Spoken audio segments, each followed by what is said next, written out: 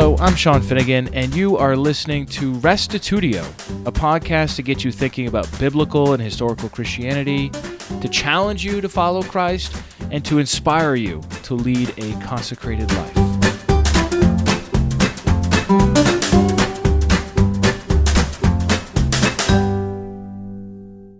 We continue our refutation of Michael Brown's opening statement by addressing some alleged pre-existence texts in John 17:5, 12:41, Philippians 2:6 through 11, and Matthew 23:37. Lastly, we spent some considerable time working through Hebrews 1, giving special attention to verses 8 and 10. To help you follow along, I have the relevant portion of the manuscript Brown used for his opening statement on the show notes for this episode, accessible at restitutio.org. Here now is episode 161, Refuting Michael Brown's Case for the Trinity, Part 3.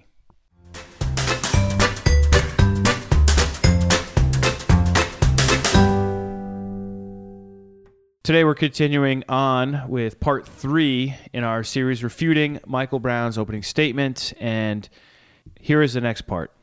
There are other texts which explicitly point to the Son's eternal preexistence.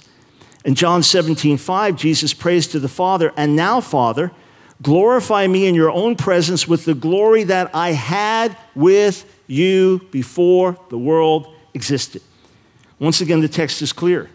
John also tells us in chapter 12 that when Isaiah saw the Lord's glory, meaning Yahweh in his glory, in Isaiah 6, it was the Son of God he saw, the one who suffers and dies in Isaiah 53. Isaiah saw the Son of God, and the Son was called Yahweh. Here we hear two quick arguments that Brown makes, one on the basis of John 17:5, stating that this text, in his words, is clear that the Son has eternal preexistence. And then the second one is in John chapter 12:41, when the Gospel of John says that Isaiah said these things because he saw his glory and spoke of him, that this text here indicates that Isaiah saw Jesus on the throne, and on the strength of that, the Son is here called Yahweh.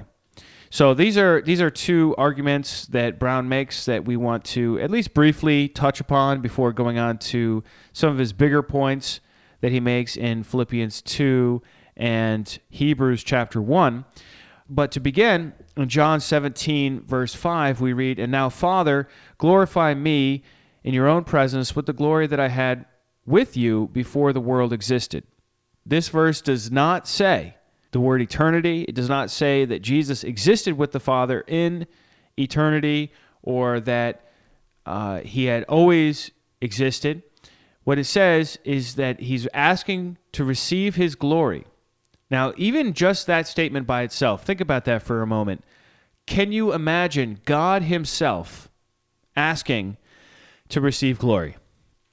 Glory is a base property of God's nature. And if the Son is supposed to be of the same nature, of the same substance, of the same essence or being, and that being is glorious, then I don't see how the Trinity could possibly be true at this point in John 17 when Jesus is asking for glory. There are really two interpretations, competing interpretations for John 17:5. One is to say that Jesus literally or physically in some sense had glory with the Father before the universe came into existence. And in that scenario, it could just as well be that the Son was eternal or that the Son was not eternal. Either way is totally possible on that reading. So if you go with the literal preexistence here, it still says nothing about the eternality of the Son. It could just as well be that Christ was the firstborn of God's creation, the first one that God brought into existence, and then through whom he created the universe. That is a possibility. Or it could be possible that he always existed in some sort of Trinitarian way. So those are two possibilities. A third possibility, however, is that Jesus is talking about having it in prospect or having it as a promise that God had foreordained that the Messiah would have this glory. And we certainly do get that notion in a number of scriptures that prophesy about how the Messiah will be glorified. One verse that comes to mind in particular is Psalm 8, which we know is talking about humanity in general, but it gets applied in Hebrews chapter 2 specifically to Jesus as the one who's been crowned with glory and honor, and how all things have been subjected to him. And this is certainly something that we see in the kingdom age, that the Messiah has this glory, and Jesus is now asking for this glory. The glory is something that was promised. And he says, I had it with you in promise before the world existed, that there would be this Son, this Messiah, this Redeemer, this prototypical human being who would serve God and through whom God would rule over the world. Brown tries to make this argument from John 17 here for the Son's eternal preexistence, but actually you have to presuppose that in order to make the argument, because it's not part of John 17. And I'd have to say that I side with the idea of ideal preexistence here in John's mind when he talks about the glory that he had with God, in the sense of an ideal perspective or a notional perspective, that there was this glory that God had in mind that he was going to give to the Messiah. And we see this in a couple of different places. First, it brings me to think about 1 Corinthians chapter 2, where it's talking about this secret or hidden wisdom of God.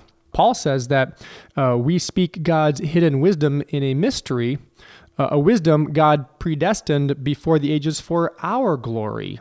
That there was glory that God had in mind before the ages even began, this secret plan of God to be revealed in his creation. Because in Romans chapter 8, Paul also says that all of creation groans, waiting for to be revealed the sons of God for glory.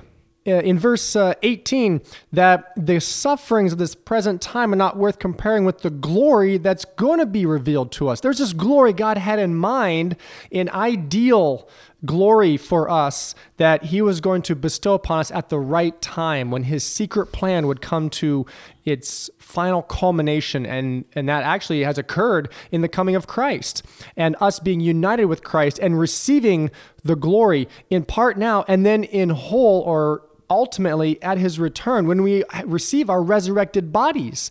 And that's the glory that Jesus saw when he was on the Mount of Transfiguration as well. That God has this plan to bring together all of creation and glorify it, and that because when they are glorified, then he is glorified. Also, I remember a record in 1 Peter chapter 1. In verse 18, it says, "For you know that you were redeemed from your empty way of life, inherited from the fathers, not with perishable things like silver or gold, but with the precious blood of Christ, like that of a lamb without defect or blemish. He was chosen before the foundation of the world, but was revealed at the end of the times for you, who through him are believers in God, who raised him from the dead and gave him glory, so that your faith and hope are in God." You see, God had this plan, and the glory he had in mind for the Messiah and for creation was always with him. But it's in the end times now, at the appearance of Christ, who's come and has died upon the cross in utter, complete obedience to the will of God, that glory has now been given to him and has been given to those who believe in him. Yeah, and glory is definitely, as I mentioned before, an interesting concept in the Gospel of John. I mean, even in the same chapter, in verse 22, Jesus says, "The glory that you have given me, I have given to them." So in verse 5, he's saying, "Can you glorify me with the glory I had with you before the world was?" And then now he's saying that he's already given him the glory and he's given it to them. And I think all of this is in prospect. It's all promises. The people don't have the glory yet. As you already mentioned, Jerry, in those excellent tie-in verses, this is something that we are waiting for the last day to be revealed, this glory. Let's use this as an opportunity to transition into chapter 12. Well, for those of you who listened to the debate and Tuggy's post-debate review, there was a line in there where Tuggy actually addressed John 12, and he said, he thought I should be addressing every single one of his texts. I didn't want to address every single one of his texts. He threw out John 12, and I just think, his reading of that is just an obvious overreading. And he threw out other verses that just aren't a problem for me, or verses where there's a translation difficulty. I didn't want to get bogged down in all the details. I wanted to make clear that his theory is problematic. He didn't see it as a problem whatsoever. But just so that we are somewhat thorough in this, I just wanted to mention the flow of thought here. What we have in verse 37 is a summary statement, a very Johannine typical summary statement where it says, though he had done so many signs before them, they still did not believe in him, so that the word spoken by the prophet Isaiah might be fulfilled. Lord, who has believed what he heard from us, and to whom has the arm of the Lord been revealed? Therefore they could not believe. For again, Isaiah said, he has blinded their eyes and hardened their heart, lest they see with their eyes and understand with their heart, and turn, and I would heal them. Isaiah said these things because he saw his glory and spoke of him. Now, what Brown and James White and a number of other Trinitarian apologists have said here is that this statement in verse 41, where it says, Isaiah said these things because he saw his glory and spoke of him, is going back to Isaiah chapter 6, verse 1, where Isaiah sees Yahweh, the Lord of hosts, high and lifted up, and the train of his robe fills the temple with glory. And that what John is saying is that Isaiah really saw Jesus, okay? This is a very strained reading of the text. I mean, it is true that Isaiah 6, the very end of Isaiah 6, is quoted in the previous verse, verse 40. But it's also true that just 2 verses before that, in the same section here of John, Isaiah 53 is quoted. Now, what is John actually talking about here? John's talking about how Jesus' opponents are rejecting him. Isaiah prophesied of the glory of Christ. He saw it in a vision. Isaiah had many visions. I mean, Isaiah 6 itself is a vision, right? And what we have here is really 2 texts. We have Isaiah chapter 53, verse 1, quoted, followed by Isaiah 6:10. And notice that both of the quotations are about Jesus getting rejected. They're not about Jesus appearing in this like bright, dazzling array on a throne. There's nothing like that at all. What Isaiah saw was in his own ministry was that the people were going to reject him. At his own commissioning at the end of chapter 6, Jesus applies that text to his own ministry as well several times throughout the Gospels where people are rejecting him just like they had rejected Isaiah. And then Isaiah 53, of course, is where the people reject the Messiah or the servant of God, the servant of Yahweh. Now, here's one last critical factor to take into consideration.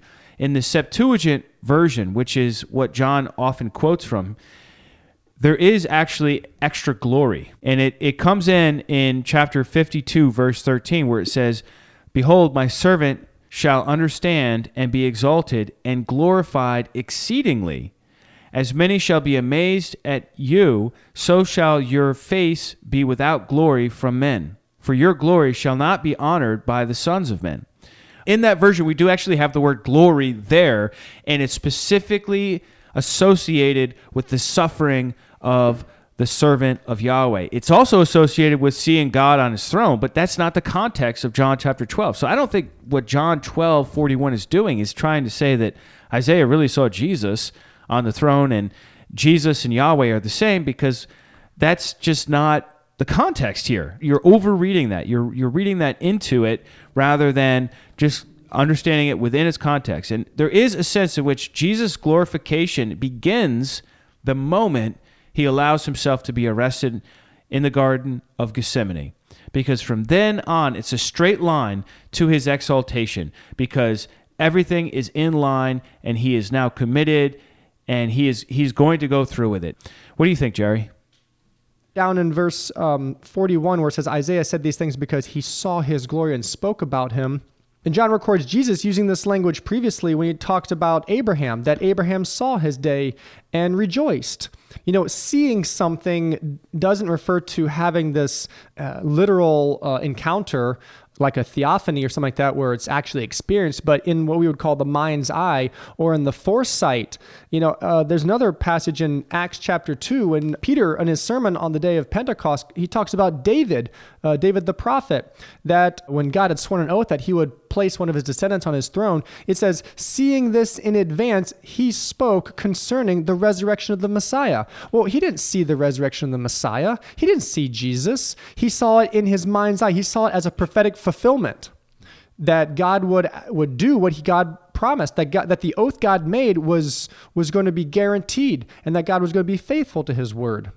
So the idea here that these unbelieving Jews, that John is saying this was to fulfill what Isaiah said, is that it's referring to the suffering servant of God, that the message that he brought was rejected by the people.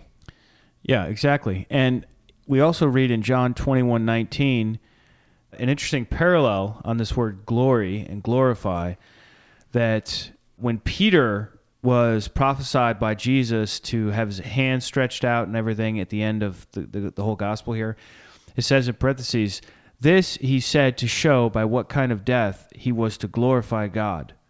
And after saying this, he said to him, follow me. This is part of the picture, that the death of someone in the service of God is itself a glory, and it's something that brings glory to God and that it has glory associated with it. Abraham saw his day, Isaiah saw his glory, and that glory that Isaiah saw over and over again, and he saw lots of stuff, but in particular in Isaiah is the suffering servant songs, which over and over talk about how this one is going to suffer on behalf of the people as God's servant. So I find it so amazing that Brown quotes, I mean, this is a drive-by here. We've been using this machine gun metaphor since the beginning. But, in really 2 sentences, Brown makes his case that the Son is Yahweh on the basis of this text. And it is just not at all what it means when you read it within its own context. Let's move on to the next one.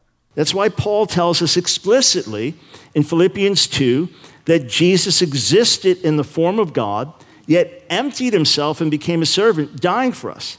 And that's why Paul uses a text speaking of Yahweh in Isaiah 45:23, where God swears that every knee will bow to him and every tongue swear to him, and applies the verse to Jesus, saying that every knee will bow to him and every tongue confess that he is Lord. If the Son is not deity, that's blasphemous, and it cannot possibly be to the glory of the Father. Just think if the verse were referred to an angel rather than Yahweh. It's unimaginable. Note also that Paul uses the example of Jesus in Philippians as an example of humility. He didn't take what rightly belonged to him, namely the privileges of deity, but rather emptied himself on our behalf. He who was eternally God came to earth as a servant to die for us. That's why Jesus said that he often longed to have mercy on Jerusalem, but it was not willing. Matthew 23. He was the one wooing his people throughout Old Testament times. This argument here is a bit convoluted. It seems like he's saying that because everyone bows the knee to Christ in Philippians 2:10 and 11, that as a result of that and the fact that Isaiah 45:23 says the same thing about God, Jesus therefore must be God, because if he's not deity, it would be blasphemous to praise Jesus in this way. But this is to miss the simple text itself. I mean, so many times you just read the text and you're like, oh, okay, I got it. And suddenly Brown's case evaporates like mist in the morning sun.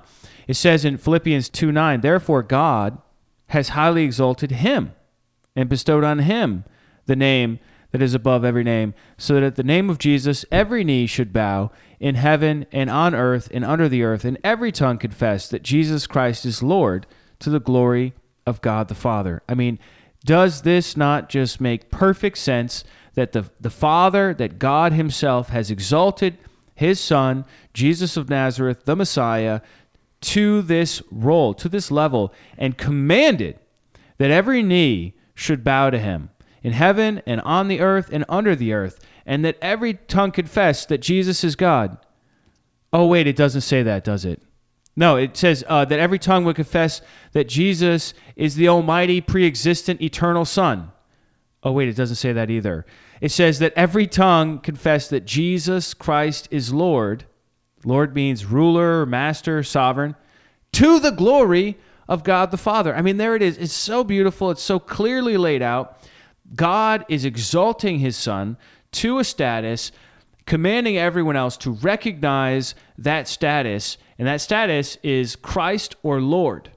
Just like on the day of Pentecost, when the Apostle Peter says, "Let all the house of Israel know for certain."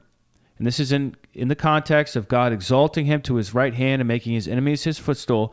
Let all the house of Israel know for certain that God has made him both Lord and Christ, this Jesus whom you crucified. So this is not a foreign idea to Christianity, that God exalts and elevates his Son to the highest position in all of the universe besides himself, obviously. He's at God's right hand, the exalter, as Paul is at pains to point out in 1 Corinthians 15:28, that even in exalting Christ, God remains supreme, and that there is ultimately a subordination in eternity where God himself is still superior to the Son, and that the Son will eventually hand over the rulership to the Father so that God may be all in all. So I don't see a problem here at all with this text. It seems to me that Brown is just collapsing once again everything into a little Trinitarian box, saying that if anybody praises Jesus, then that's blasphemy, he's got to be God.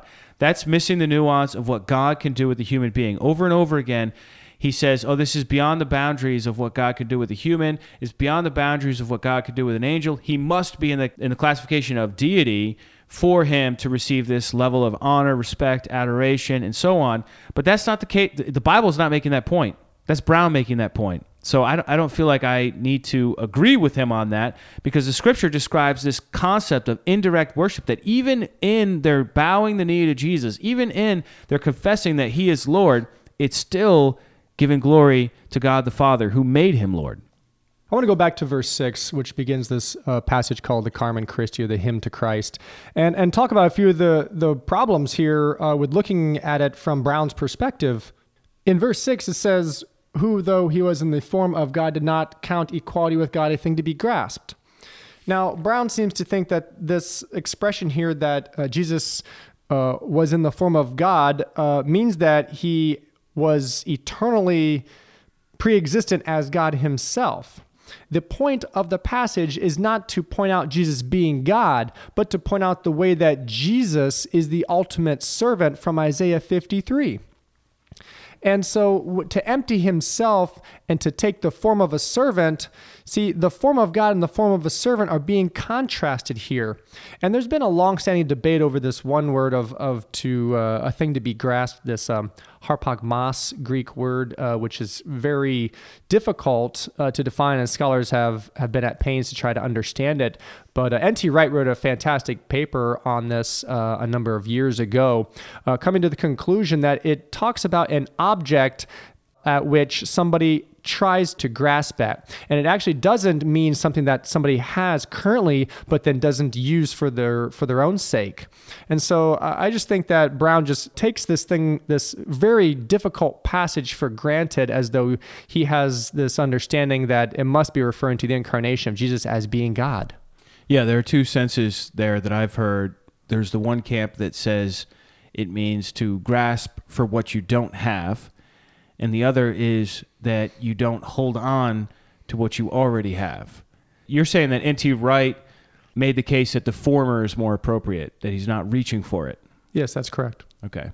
Yeah, and there's other scholars who openly attest that this verse here in Philippians 2:6 isn't talking about the ontological state of Christ. Right. That's exactly it. The actual being of Christ is not actually in question here on was his being human or was his being divine or deity or anything like that. This is definitely about a function rather than ontology. And so the form of God being compared with the form of a servant, actually you can't really help but pick up potential allusions here to Genesis 3 with Adam, who was created in the image of God, but then ended up himself becoming a servant due to his fall. And yet Christ here being the one who was also born in the image of God, as Hebrews 1 tells us, and Colossians chapter 1, that he then took him on himself freely servanthood, whereas he wasn't corrupted by sin and yet could have been served by God's creation, yet chose to make himself the servant and minister of all. And so having the prerogative, but yet giving that up, is a better way to explain how Christ emptied himself of the functional privileges that he could have enjoyed as the uniquely begotten Son of God, rather than him being deity and then somehow giving up part of that in an incarnation event, becoming human. Right. Well, it's also problematic for most Trinity theories to deal with this concept of giving it up anyhow. I mean, if you look at verse 6, who though he was in the form of God, did not count equality with God a thing to be grasped, but emptied himself by taking the form of a servant, being born in the likeness of men. So on the Trinity, on the standard incarnation theories, what we have here is that he is in the form, the being, the nature, as the NIV very much overtranslates this, being in very nature God, and he empties himself of his divinity and becomes a human being. This really sharply contrasts with Chalcedonian Christianity that we find in the middle of the 5th century, this whole idea of the dual natures of Christ, that they're not separated nor mixed together, how he is, in our modern parlance, 100% God and 100% man the whole time, and that he just sort of veils his divine attributes. Well, that's not what this is saying. And it's interesting because Brown really does take a kenosis position on Philippians 2, which is not orthodox from my understanding. I mean, look, once again, I'm not making the rules for what Trinitarians consider orthodox, but if he emptied himself of the form of God, it's not just the privileges of deity we're talking about here. Philippians 2, if you want to take that position on it, that it like the NIV translates it, say it's in the very nature God, that's precisely what he empties himself of, and he doesn't have any more. If you want to read it that way, go ahead. He's just become a full human being and not God at all anymore.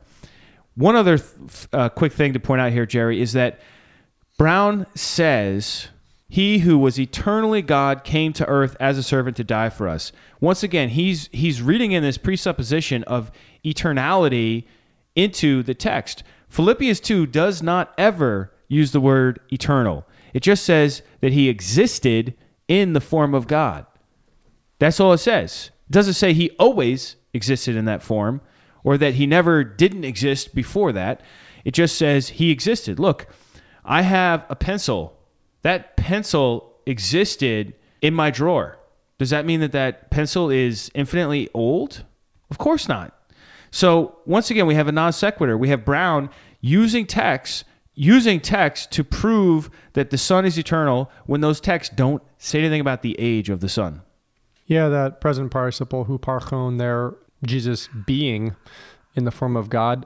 So I think that Brown just misreads this. And this is actually, it's a technical passage. A lot has been written on this passage. One more thing to look at real quick here, Sean, before we move on, is Brown throws in this curveball here of Matthew 23:37 out of nowhere. Like, he doesn't even explain a connection to it, but just goes right in to say, well, that's why Jesus says that he often longed to have mercy on Jerusalem, but was not willing. That's Matthew 23:37. He was the one wooing his people throughout Old Testament times. Well, actually, in Matthew 23:37, this is a reference to the idea of a hen wanting to gather her chicks underneath of her for protection. We'll see that in like some of the Psalms and in Isaiah as well. It basically is depicting Yahweh's protection desire for Israel. Jesus is weeping over this, not because he's Yahweh of the Old Testament wanting to protect Israel, but because Jerusalem, the place where God's presence dwelled in the temple, that God's people there had rejected his Messiah. And by rejecting his Messiah was rejecting God's provision for them. And Jesus was weeping over this fact that God has come to his people, and the one that God has anointed has finally arrived, and yet his people reject him and ultimately then kill him. So I don't know what Brown is really thinking, trying to pull Philippians 2 and then swing this text from Matthew 23 out of nowhere. Yes, I completely agree with your astonishment here, Jerry. Jesus says here that he, throughout his ministry, probably even throughout his life, wanted to help the people of Jerusalem to return to Yahweh, to return to God, and to accept what God was doing right in front of them. And they were rejecting it over and over again. And so Jesus was often wanting them to do that, and they weren't willing. And what this has to do with pre-existence, only Brown knows, because I honestly have no idea. But I do want to make the point that over and again, the rhetorical power of hitting a text and then another text and then another text and be like, oh yeah, and that's what Matthew 23:37 says, and then drop right on to the next text and into Hebrews chapter 1, gives the audience this impression like, oh my goodness, there are so many scriptures that support the deity of the Son of God. I mean, how could Tuggy be so dumb? How could he not believe in this? How could biblical Unitarians exist unless they are willfully ignorant of these verses, or they're twisting the scriptures in a diabolical sense, or they're rationalizing away all of the divine inspiration into their neat little categories? Well, let me tell you something. There is no twisting or rationalizing worse than reading pre-existence into Matthew 23:37. I mean, seriously, that is bad. It's a bad argument. And obviously, Brown is an intelligent man, but maybe he can explain it. I have no idea what this is talking about. It wins the weak sauce argument for the whole debate. Matthew 23:37. Let's move on to the next one and delve into Hebrews chapter 1. That's why Hebrews 1:8, quoting from Psalm 45:7, says to the Son, your throne, O God, is forever and ever. Yes, the Son is God and has an eternal throne. And no one in the New Testament is designated like this other than Almighty God himself. By the way, the plain sense of the Hebrew and Greek is apparent, and I'll gladly get into that if there's any debating of the translation. But not only so, Hebrews continues, quoting from Psalm 102, a psalm about Yahweh, the creator of the universe. Hebrews continues, quoting from Psalm 102 and applying these words to the Son. And you, Lord, laid the foundation of the earth in the beginning, and the heavens are the work of your hands. They will perish, but you remain. They will all wear out like a garment. Like a robe, you'll roll them up. Like a garment, they'll be changed. But you are the same, and your years will have no end. The Son is the eternal creator, the one who always was and always will be. That's what Scripture states. We don't need to play games with this text and try to make it say something it's not saying. The text clearly and indisputably speaks of the Lord creating the heavens and the earth, which will ultimately wear out, but he, the eternal Lord, will remain the same. Yet Hebrews applies this to the Son. And Psalm 102 makes frequent reference to Yahweh, yet the psalm is referred to the Son in Hebrews 1. Not only so, but the Greek speaks of the Lord creating the universe in the beginning, archos. There's no denying the plain truth of these words.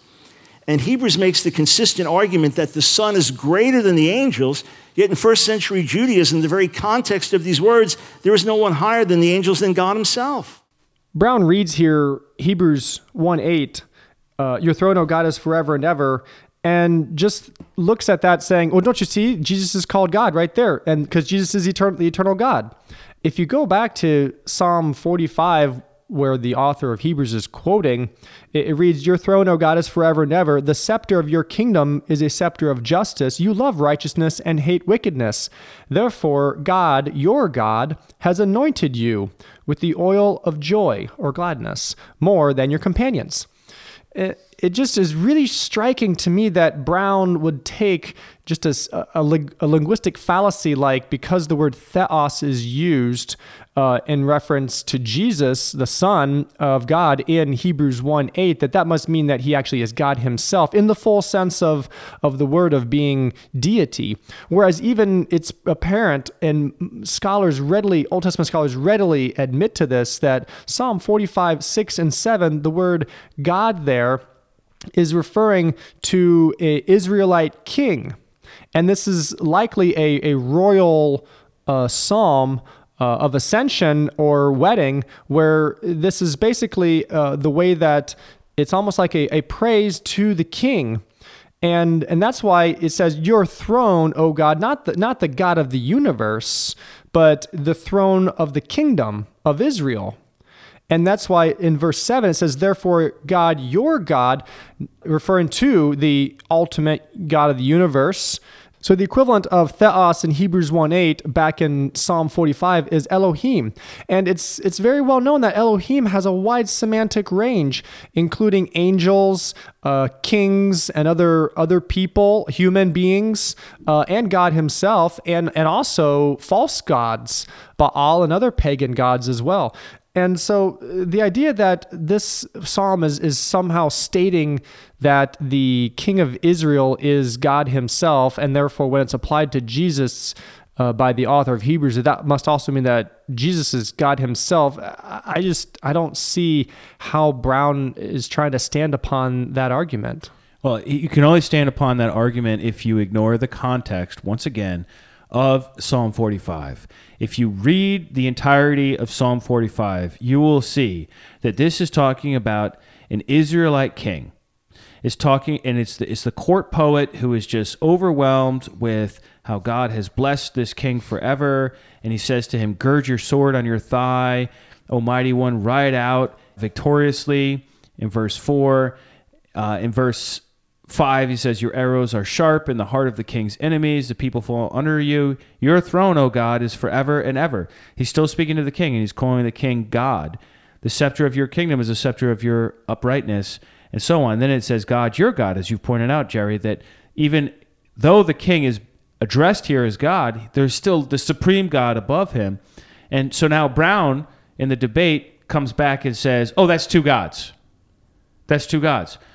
Well, that's one possibility. The other possibility is that this king is God's representative, God's anointed one on earth, doing God's will with God's people and enforcing God's law, God's Torah. Okay? So this is the embodiment of God's will on earth, and so he can be called God in this secondary sense. And it seems like Tuggy brought this up in the debate. You've just mentioned that it's well known. It's in the Brown, Driver, and Briggs Hebrew lexicon under the entry for Elohim. It's in a number of New Testament lexicons, Greek lexicons like the Freeburg and Thayer's under the entry for Theos. So, I mean, this is not a Unitarian reading. This is just what the psalm says. And furthermore, later on in the psalm, it talks about how the daughters of kings are among your ladies of honor, and at your right hand, this is verse 9, stands the queen in gold of Ophir.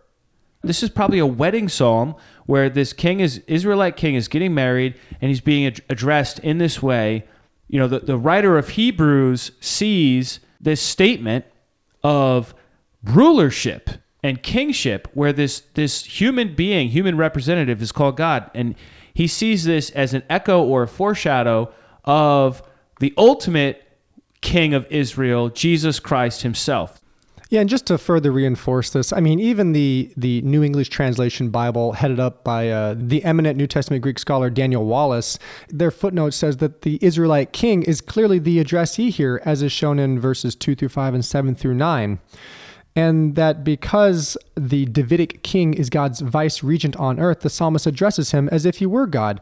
God energizes the king for battle and accomplishes justice through him. A similar use of hyperbole appears in Isaiah 9:6, which we'll get to in a little bit, where the ideal Davidic king of the eschaton is given the title Mighty God. Right. And the note, the NET note goes on to specify a number of other ancient Near Eastern examples of the same phenomenon in other cultures surrounding Israel. So this is something that we have to be careful of. Michael Brown, just like Jerry and I, live in an American culture in the 21st century where the term God is not as flexible as it was in ancient Israel. We can't just read in our narrow definitions for what worship is or how the word God can be used in our culture today and have all these neat little boxes between capital G and lowercase g when we're dealing with ancient literature that doesn't have lowercase letters, doesn't have quotation marks to distinguish someone who's called God from someone who is physically God, okay? So we have to be sensitive to all that, and what Wallace's team here is saying in the New English Translation Bible on the footnote that Jerry was just reading from Psalm 45, verse 6, is that this is a known phenomenon where A&E kings could be referred to as God and could be seen as in relationship to God, where their God was actually in them and fighting through them on the battlefield. And this is something we see in the Hebrew Bible as well as in these other comparative literature sources.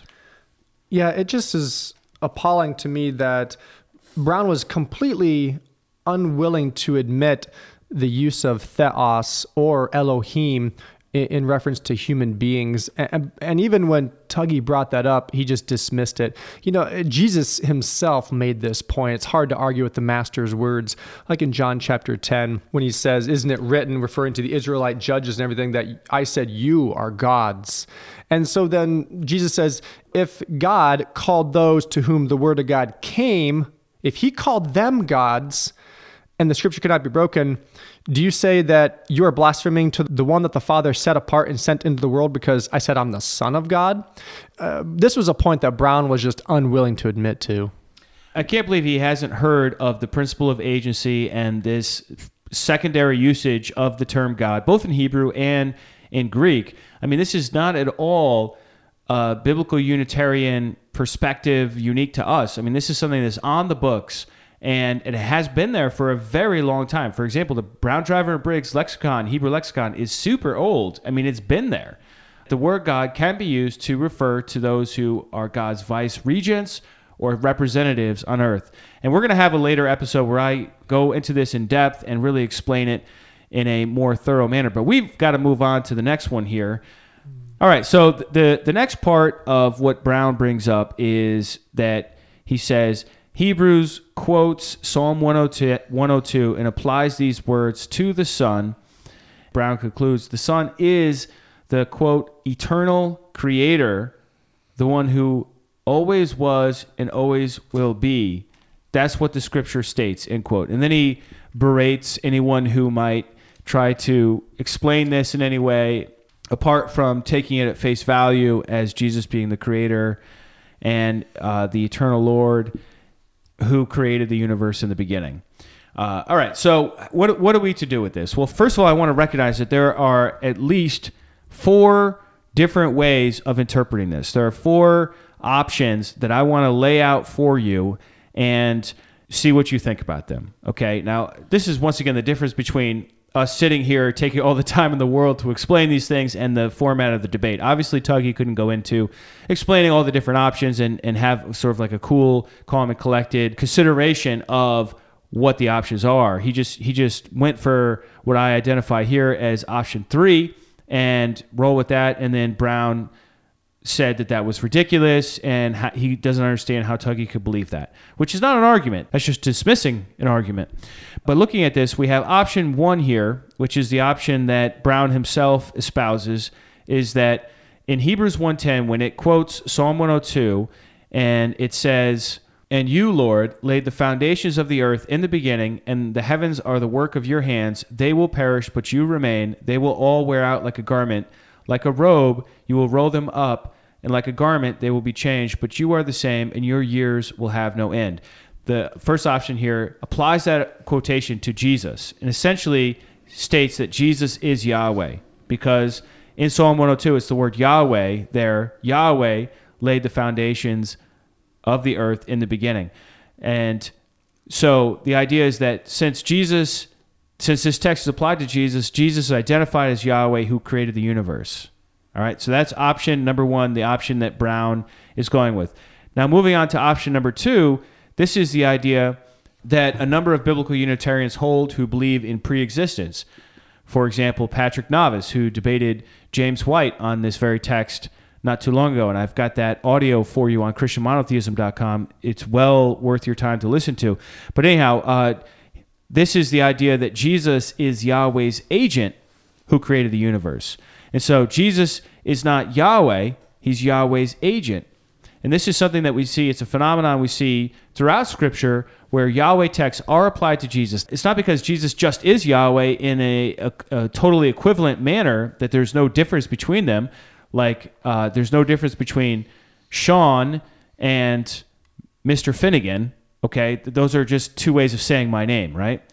No, that's not what's going on here. It's an agent. So this is where Yahweh sends the Messiah, sends the Son to do something for him. And so you could say, well, the Son did it, or you could say Yahweh did it, because he's fulfilling his Father's will. That's the whole idea of agency. So this is option number 2, is that Jesus is Yahweh's agent who created the universe. And people who hold this view are going to bring in chapter 1, verse 2, where it says, in these last days he has spoken to us by a Son, whom he has appointed the heir of all things, through whom also he created the world. And so it's very clear from verse 2 that it's through him he created the world. And then in verse 10 it says, you, talking to the Son, laid the foundation of the earth. Well, yes, Jesus in this view did lay the foundation of the earth, but it was really God working through him. And so you have Jesus as the creator of the universe, but he's not Yahweh, strictly speaking. He is Yahweh's agent. All right, so that's position number 2. Position number 3 is to say that Jesus is Yahweh's agent who created the new creation. And this is the position that Tuggy took in the debate and that Anthony Buzzard also holds. It's the idea that in verse 2, when we read, through whom he also created the world, that this is actually a poor translation. The Greek there says, theouke episen tous aeonas. And you have to pardon me if you read your Greek like a German, like Dr. Werrell does here, but my Greek sounds like the Greek people, and so we can argue about that some other time. But anyhow, my point is, this phrase, through whom also he made the ages, is the direct translation for this under option number 3, where Jesus is Yahweh's agent through whom he created the new creation. If you read from the top, it says in verse 1 of Hebrews 1, long ago at many times and in many ways God spoke to our fathers by the prophets. Okay, where's the Son there in the Old Testament? You don't see the Son in the Old Testament. God speaks through the prophets, Isaiah, Jeremiah, Ezekiel, Daniel, Hosea, Amos, Obadiah, Daniel. These are the ones, Huldah, the prophetess. These are the ones through whom God spoke to our fathers. And then verse 2, but in these last days he has spoken to us by his Son. So right from the beginning of Hebrews, we're framing what follows on the basis of what has happened in the last days. This is, for him to jump right back to Genesis creation would be kind of strange here. But he says, in these last days he has spoken to us by his Son, whom he appointed the heir of all things, through whom also he made the ages, through whom also he made this new turning of the age, because the whole idea of the ages is you have this present age and then you have the age to come. This is something that he's already brought about in Christ. He's already brought us through the present age of keeping the law and the sacrifices into a new age where we're related to God through a mediator who is in heaven at God's right hand as the high priest, and then the ultimate age to come when he returns to gather his church and establish his kingdom. So that's what he's talking about here. Verse 3, he is the radiance of the glory of God, the exact imprint of his nature, and he upholds the universe by the word of his power. After making purification for sins, he sat down at the right hand of the majesty on high, having become as much superior to angels as the name he has inherited is more excellent than theirs. 2 quick points here, because I don't want to go all day here on this. But first of all, in chapter 1, verse 3, where it says the exact imprint of his nature, this is the word charakter, which means an impress or really a copy. This is the impression completed in order to make a coin.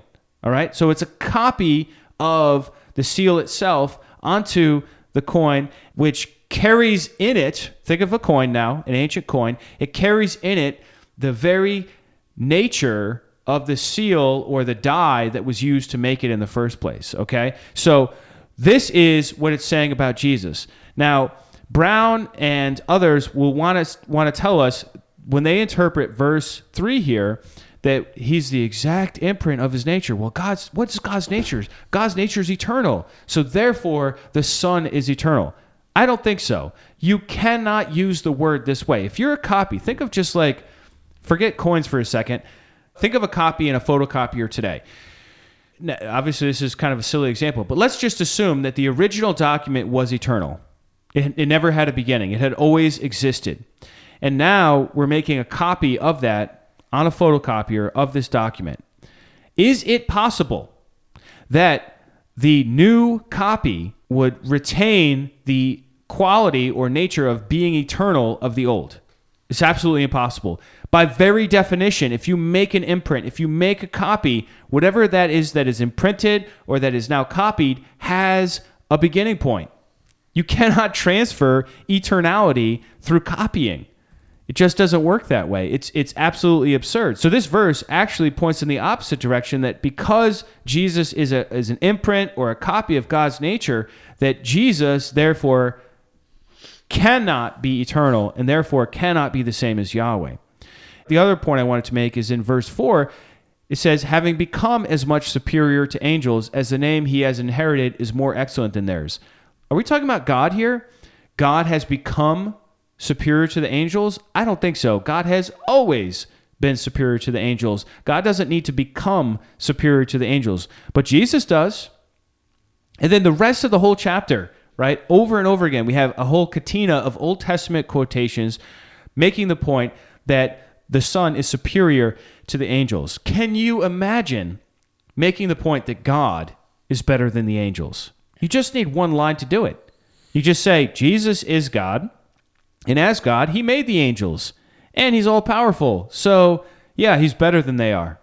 I mean, there's no case to be made here.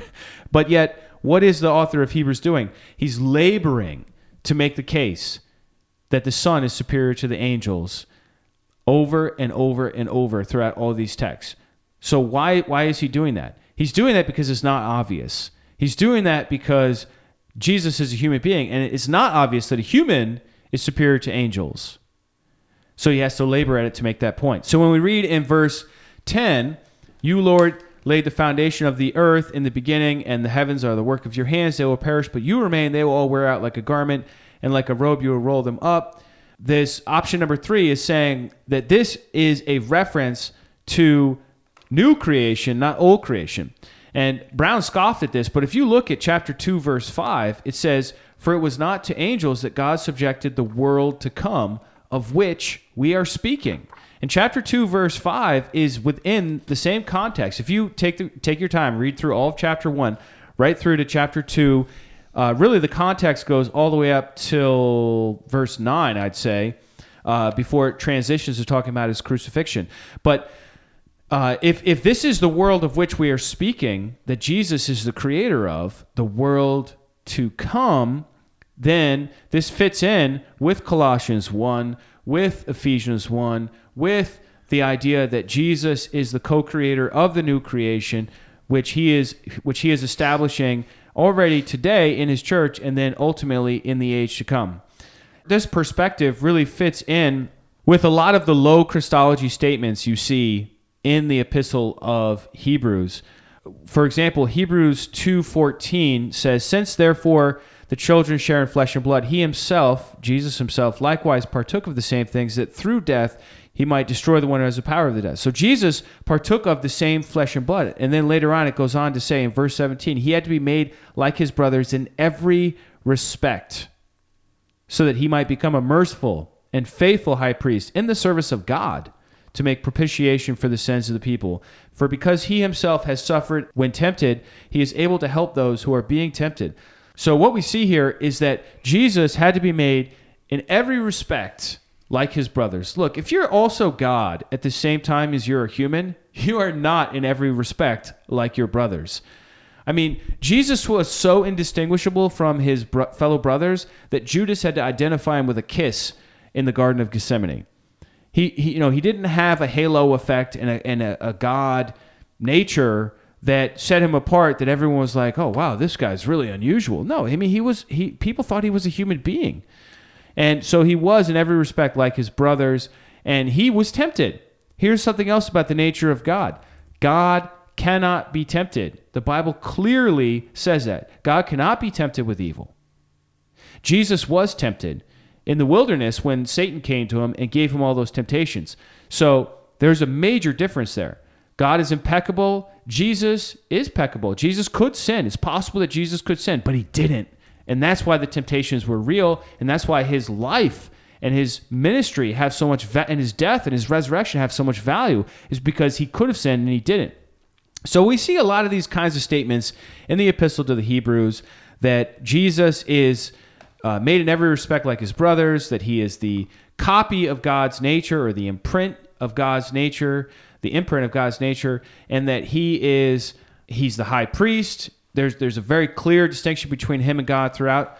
So this is option number 3, to say that actually verses 10 through 12 refer to the new creation, not to the Genesis creation. But then there's option 4, and that is the idea that this text, Psalm 102, that's quoted here in Hebrews 1, 10 through 12, actually is about the eternal Yahweh who created the universe. And it's not about the Son at all. And this is a whole nother position that a lot of people have taken. This is the idea that when it says in verse 8, but of the Son, he says, your throne, O God, is forever and ever. The scepter of uprightness is the scepter of your kingdom. That clearly states of the Son, he says. Whereas in verse 10, and you, Lord, clearly states that this is talking now to God. It's a change of address. And so you have 2 different addressees here, and they fit together because in verse 8, what it's saying is that the Son is going to rule forever, right? He has the God-given authority.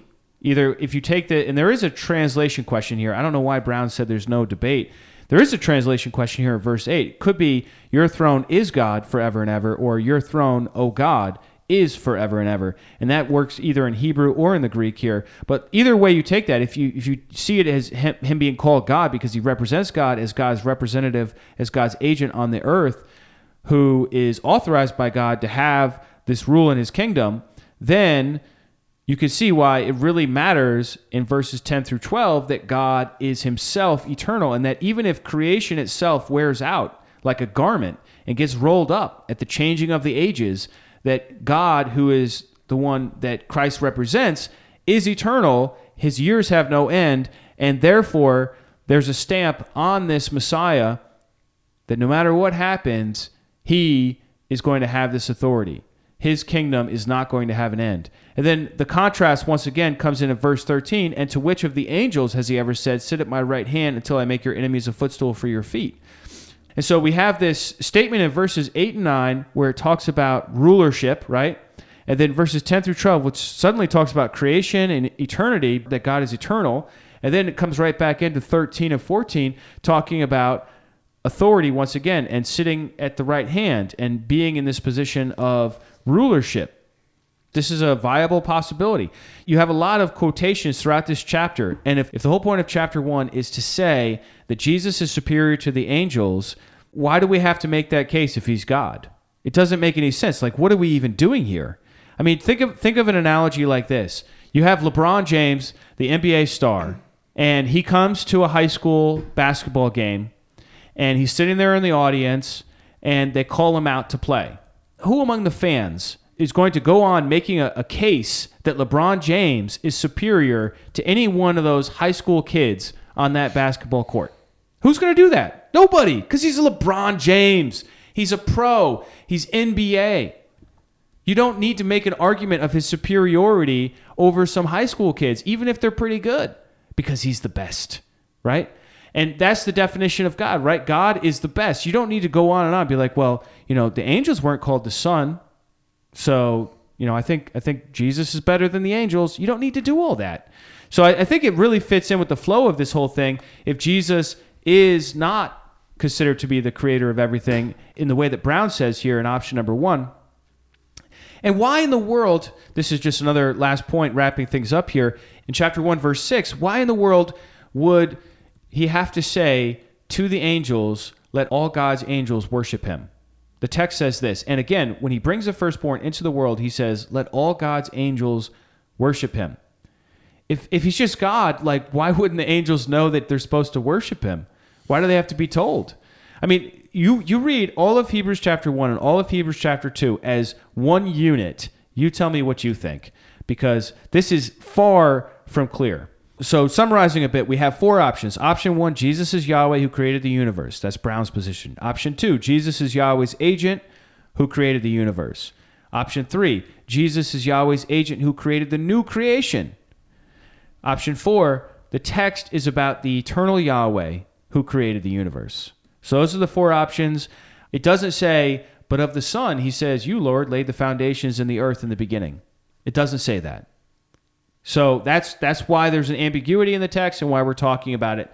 And it's not our desire to, as Brown says, play games with the text to try to make it say something it's not saying. We're not trying to play games. We're trying to understand it in light of Psalm 102, in light of the overall argument in Hebrews chapter 1, in light of the whole book of Hebrews, and in light of course, the rest of New Testament theology.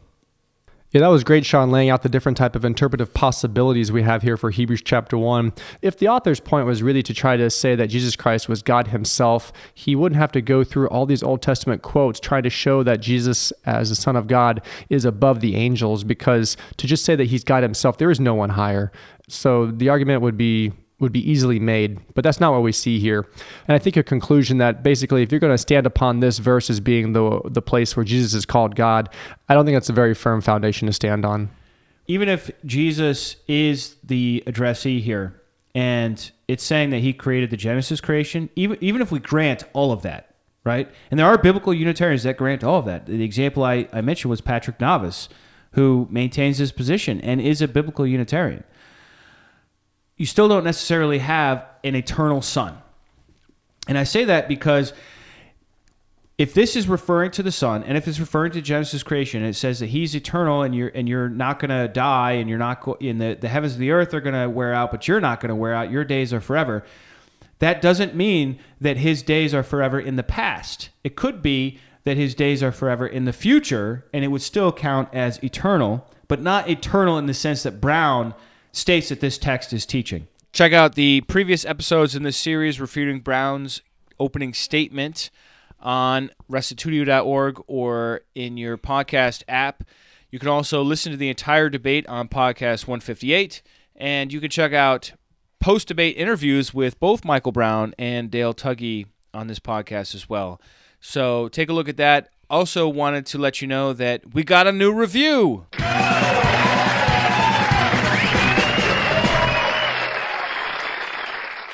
By Ralphie J., titled Process. He writes, "First, I would like to thank you for sharing this amazing platform on Christianity with the world, Sean.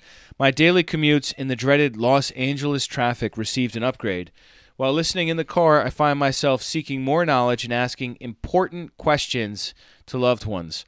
This podcast is helping me on my spiritual journey. I'm listening from the beginning and have been loving it ever since. Excited to see I have plenty of episodes left. I highly recommend this podcast.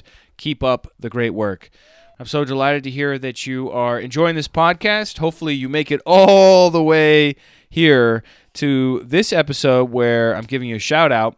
I really appreciate you writing this review, and hopefully this podcast can help you to discover and live out authentic Christianity, because that's really our goal here. A couple of quick comments. I can't read all of the comments that have been coming in from the recent series on refuting Michael Brown's opening statement. But first up, we have John, who writes, "Sean, you've never heard of the first and last as unique? Think about the Isaiah text. I am the first and I am the last, and besides me, there is no God.